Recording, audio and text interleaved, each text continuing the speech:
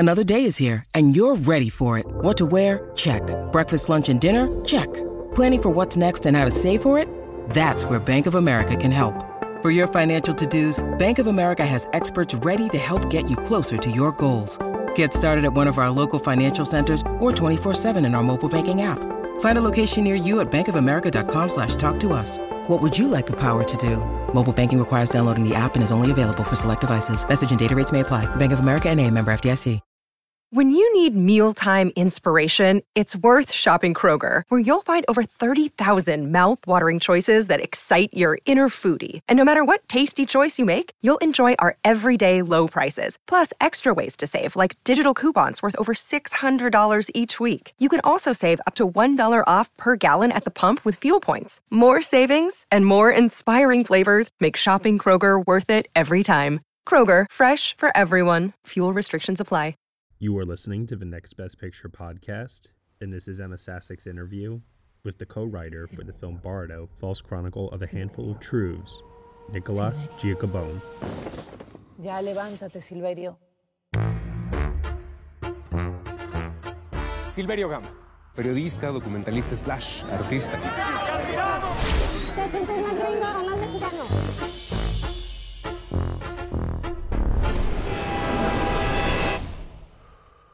¿Dónde estás? No sé. Hello, Nicolas. The only thing is, hi. No, I just wanted to, I'm coming out of a flu, so maybe I will cough. That is okay. But so they can edit. Absolutely. How are you? How are you, Nicolas? Aside from coming out from a flu. I'm good. Good, very good. Well, just enjoying our summer down here in Buenos Aires. Oh my goodness! Oh yes, and how exciting with Argentina! Is that correct? Yeah. But one more match to go, so I know. I have to be careful. That's true. You kind of have to. You have to watch out for those tricky Frenchmen. But I'm rooting for Argentina and Lionel Messi to take it home this time. Nice. Yes, I think most of the world is with Messi, but I think so. France is tough. It's very tough. So. We'll see.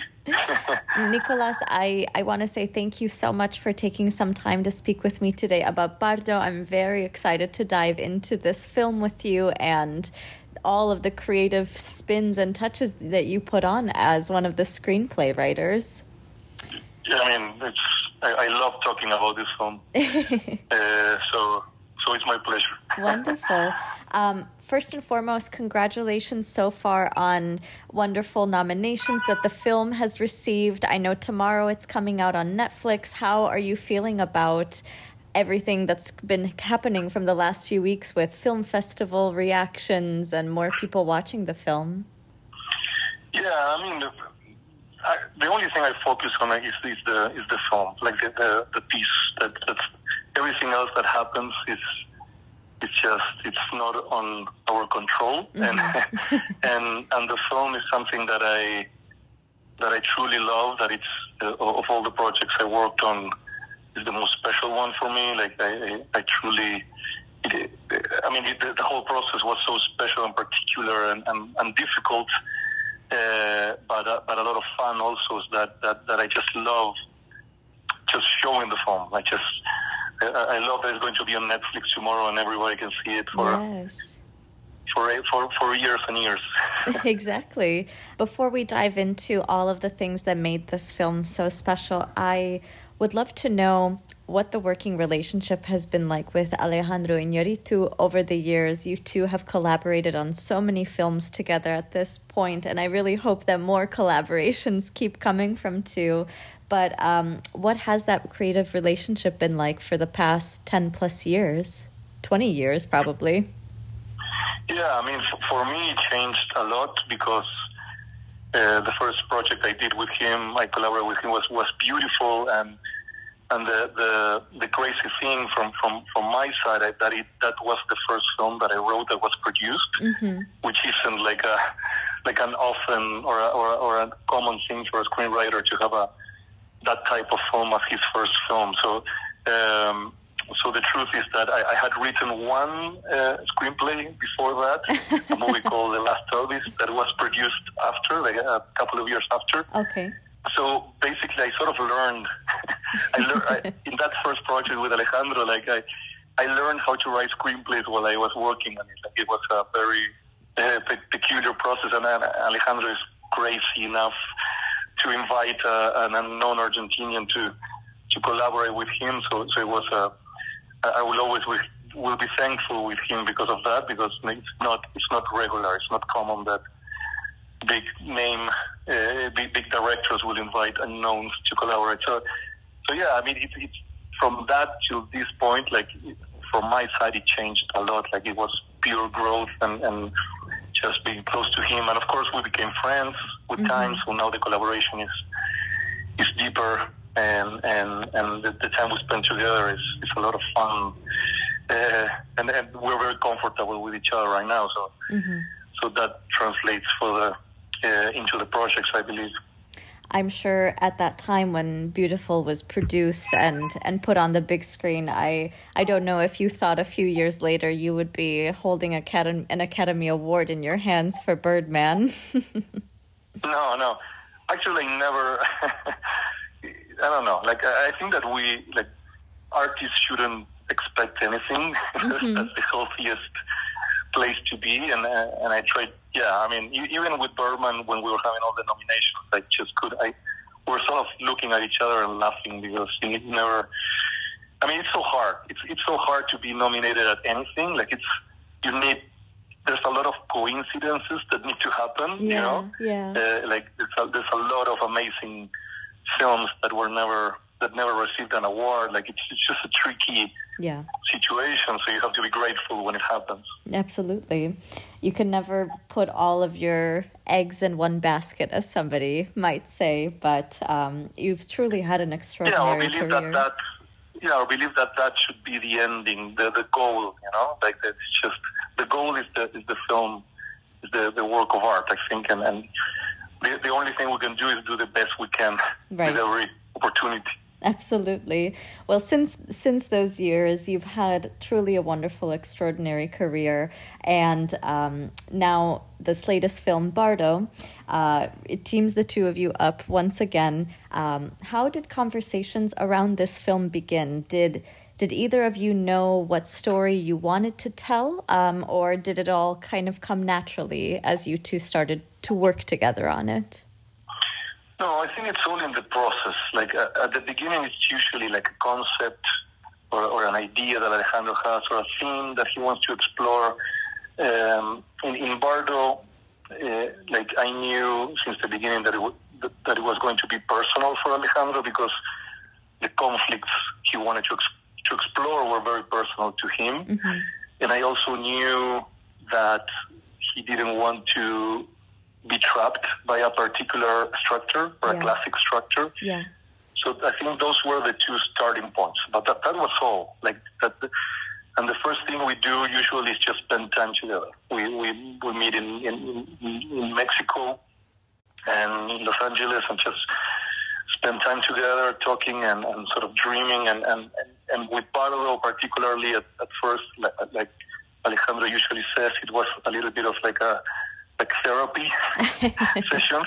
Yeah, he was going very deep into his these particular conflicts and things that were very personal to him, and some very hard things like the loss of a child. So it was very. I mean, for me, it was super interesting in the sense that to see, you know, like someone like Alejandro being so open, but the most special thing for me was when those conflicts started to become ideas, and mostly like absurd ideas and funny ideas, like crazy ways of dealing with these personal issues, and that's where I started to understand what this film could be. It really does cover so many different topics, as you mentioned. I think there's the conflict in terms of not feeling like you belong in one place or the other. There's definitely immigration, as you mentioned, loss of a child, all these different family relationships. How did the film speak either to your own personal history with life and different experiences that you have gone through? Because I'm sure that since you were involved in the writing process, a little bit of yourself went into the film too. Yeah, for sure. I think that it's essential for a writer to, even when the story comes from someone else, to put yourself in the shoes of the characters and make it your own somehow, because if not, it's impossible to write. But yeah, I mean, I think that the movie deals with very universal topics, and of course, like, the idea was to build it, to go moment by moment. So every moment had like a theme and had like a specific, let's say, part of Silverio's arc or story that we wanted to explore, and all those themes belong to almost every human being. Like, I can put myself in almost every moment, and of course some are easier, like the conversation with his son in the breakfast. That was so much fun to write, because when I was 15 years old, I drove my parents crazy. I believed I knew it. I believed I knew everything. I understood everything, and so I was that kid in that scene completely. And then the situation with his father, because Alejandro lost his father, but I also lost mine. So you have this scene with a father that comes from that already died, so he sort of understands everything. And you have I always make the joke that dialogue is sort of written in the way that writing books says you shouldn't write dialogue, because they just say it. They just say what they want to say. Yeah. And then you go to the mother, and the mother is alive, and she's completely lost. She doesn't even know where she is most of the time. So yeah, I mean, that's what I feel you always have to do as a writer, is put yourself there and see how that affects you personally. I know for myself personally, this film, the moments where it's examining identity and not being sure where exactly you belong. My family is from former Yugoslavia, and we immigrated to the United States when I was very, very young. And I kind of grew up in my household. It was all about my Bosnian heritage and culture and speaking the language at home.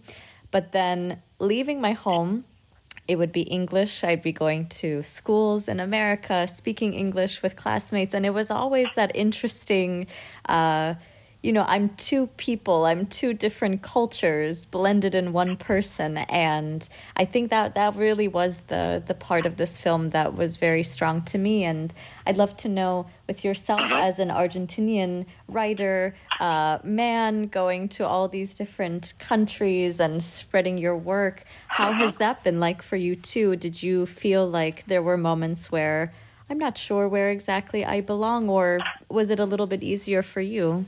Don't you know that you're a grown-up?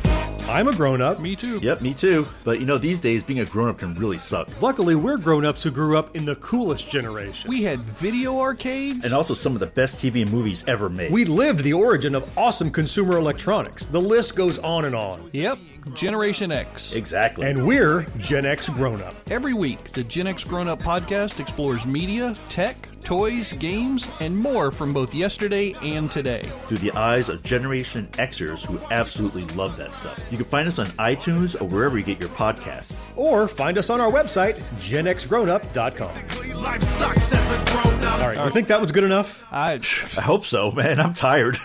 Who listens to a promo on a podcast and then goes and listens to a different podcast? Right. I've never done it. Right.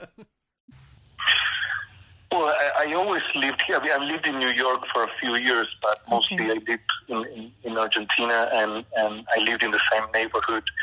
But the truth is, I feel that not belonging is just being a human being regularly in a way. Because even if you're a kid and you change schools, you just, you don't belong. It's just a very, that was an element that I completely understood. Of course, Alejandro, talking about his personal experience, will which is a more, let's say, prominent situation of him living for 10 years or 20 years. I don't even remember how long he's been in the States. And he's older than me, he's almost 60. So, he's looking back and seeing what he lost, but also what he achieved and what he gained. And the thing that for me was interesting and that I sort of loved about the premise when we started talking about those subjects was that there are no answers. Yeah. You can see what you lost, you can see what you gained, but you don't know what would happen if you took like different choices. So if you make different, like the path is already walked in that sense, So you can, and it's blurry. It's blurry. You cannot see it as it was specifically. You just sort of feel a certain, like feelings and ways to talk about it that it's never precise. So I love trying to bring that into the film. Like the film was never about answers. Like it's like narrating the confusion, like the confusion of a character in a way, and he never gets to the point of saying, okay, this is how it was or how it should have been or whatever, and I think that is something that we worked and talked a lot and polished a lot in the screenplay, but I truly believe that that's life in the general sense. I mean, we always wonder at the end of the day, did I make the right decision doing this? What would have happened if we didn't move, if this is how my life turned out? But at the end of the day, we don't know what that answer is. We can only hope that the things that are going on in our life at the moment are the best things that could have happened. Yes, I mean, for sure, tonight I will be in bed thinking about this conversation and saying, I should have said this, I shouldn't have said that. Yes. My English sucks. No, I should have used not at all. No, but that's how we are. I feel that that's unescapable, and I sort of loved talking about that in the film because it makes the character very human. Yes. And yeah. We also talked a little bit about how this film, it's so many different sequences with dreams. It's filmed out of order. It's not filmed in the most conventional way, as you mentioned earlier. What's it like to then have to bring that to life in terms of working with Alejandro as a director, with the cinematographer and all of that? Because I'm sure sometimes, reading that a fishbowl is going to spill out and then everything is going to be flooded. I'm sure in someone's mind that's like, how am I supposed to show that? Yeah, I mean, that's the good thing about being a writer. That's the only... We writers are the only ones that have it easy, I think, in the film industry, in the sense that it's the first thing that is done. You're never in a rush. Nobody's spending millions of dollars yet.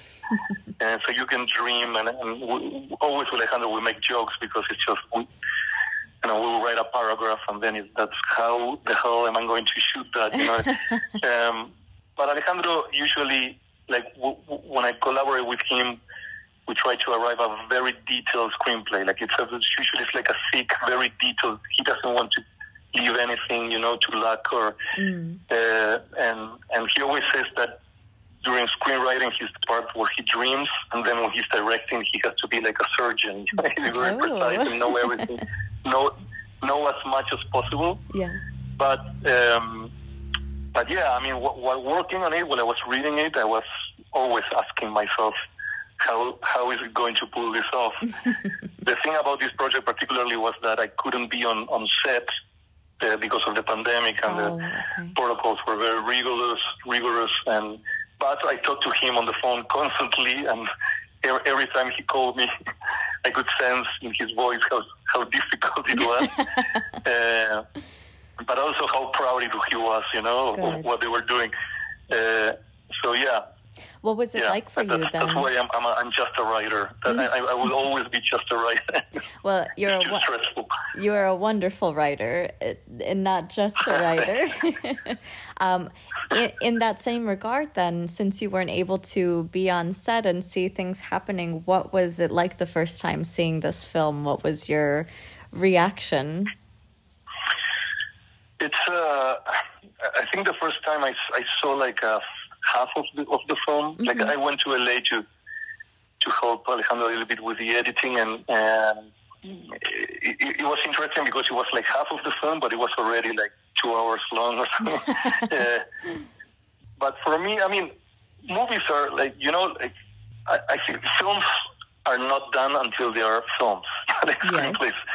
For me, it's always like I love working on screenplays because it allows me to sort of help someone make the piece of art, and so it's very exciting usually to see the first cut and see that, and it's very emotional. It's funny because the situation is usually funny because you believe you know everything. You know? You are so close to a thing that you believe you understand. You're always expecting everything, but then you see it and you're I don't know, like it's very peculiar. It's like you're an spectator, and more than a collaborator sometimes when you're watching it. Yeah.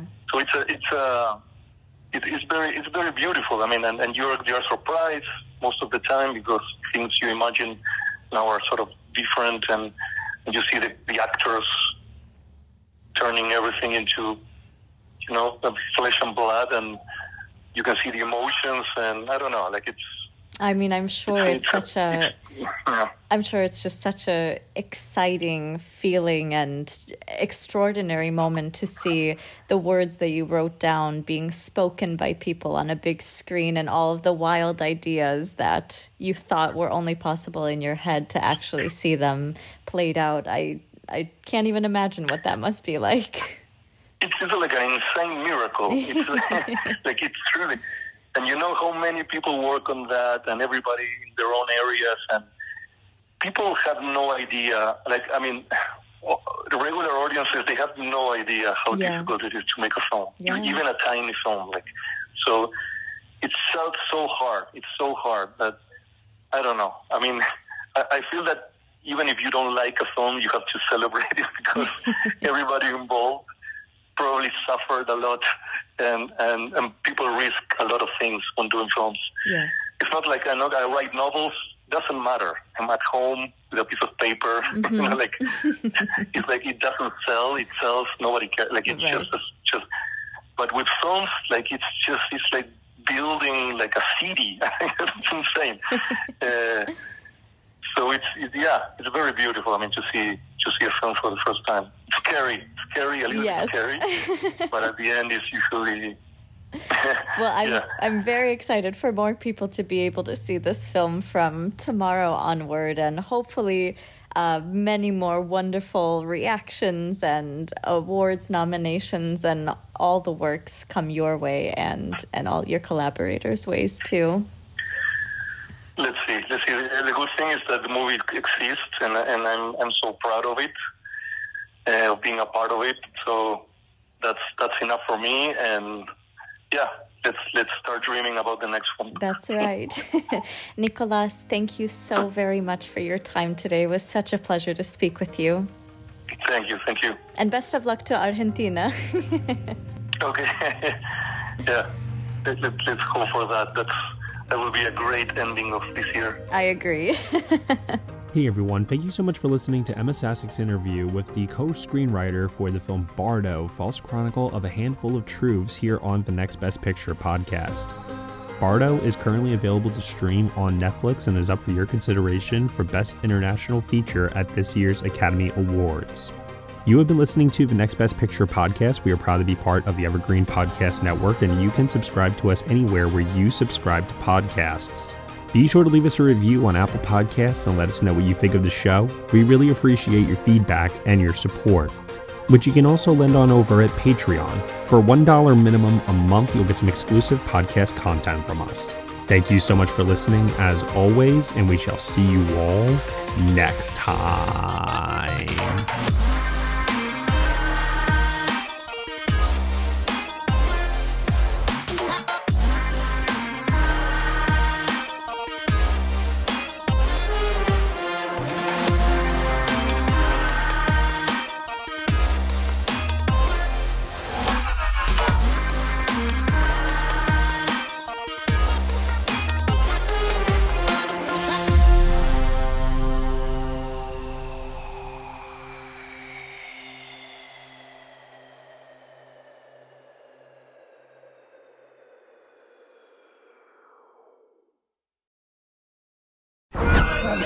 You've watched them in unforgettable adventures, love affairs, and tragedies.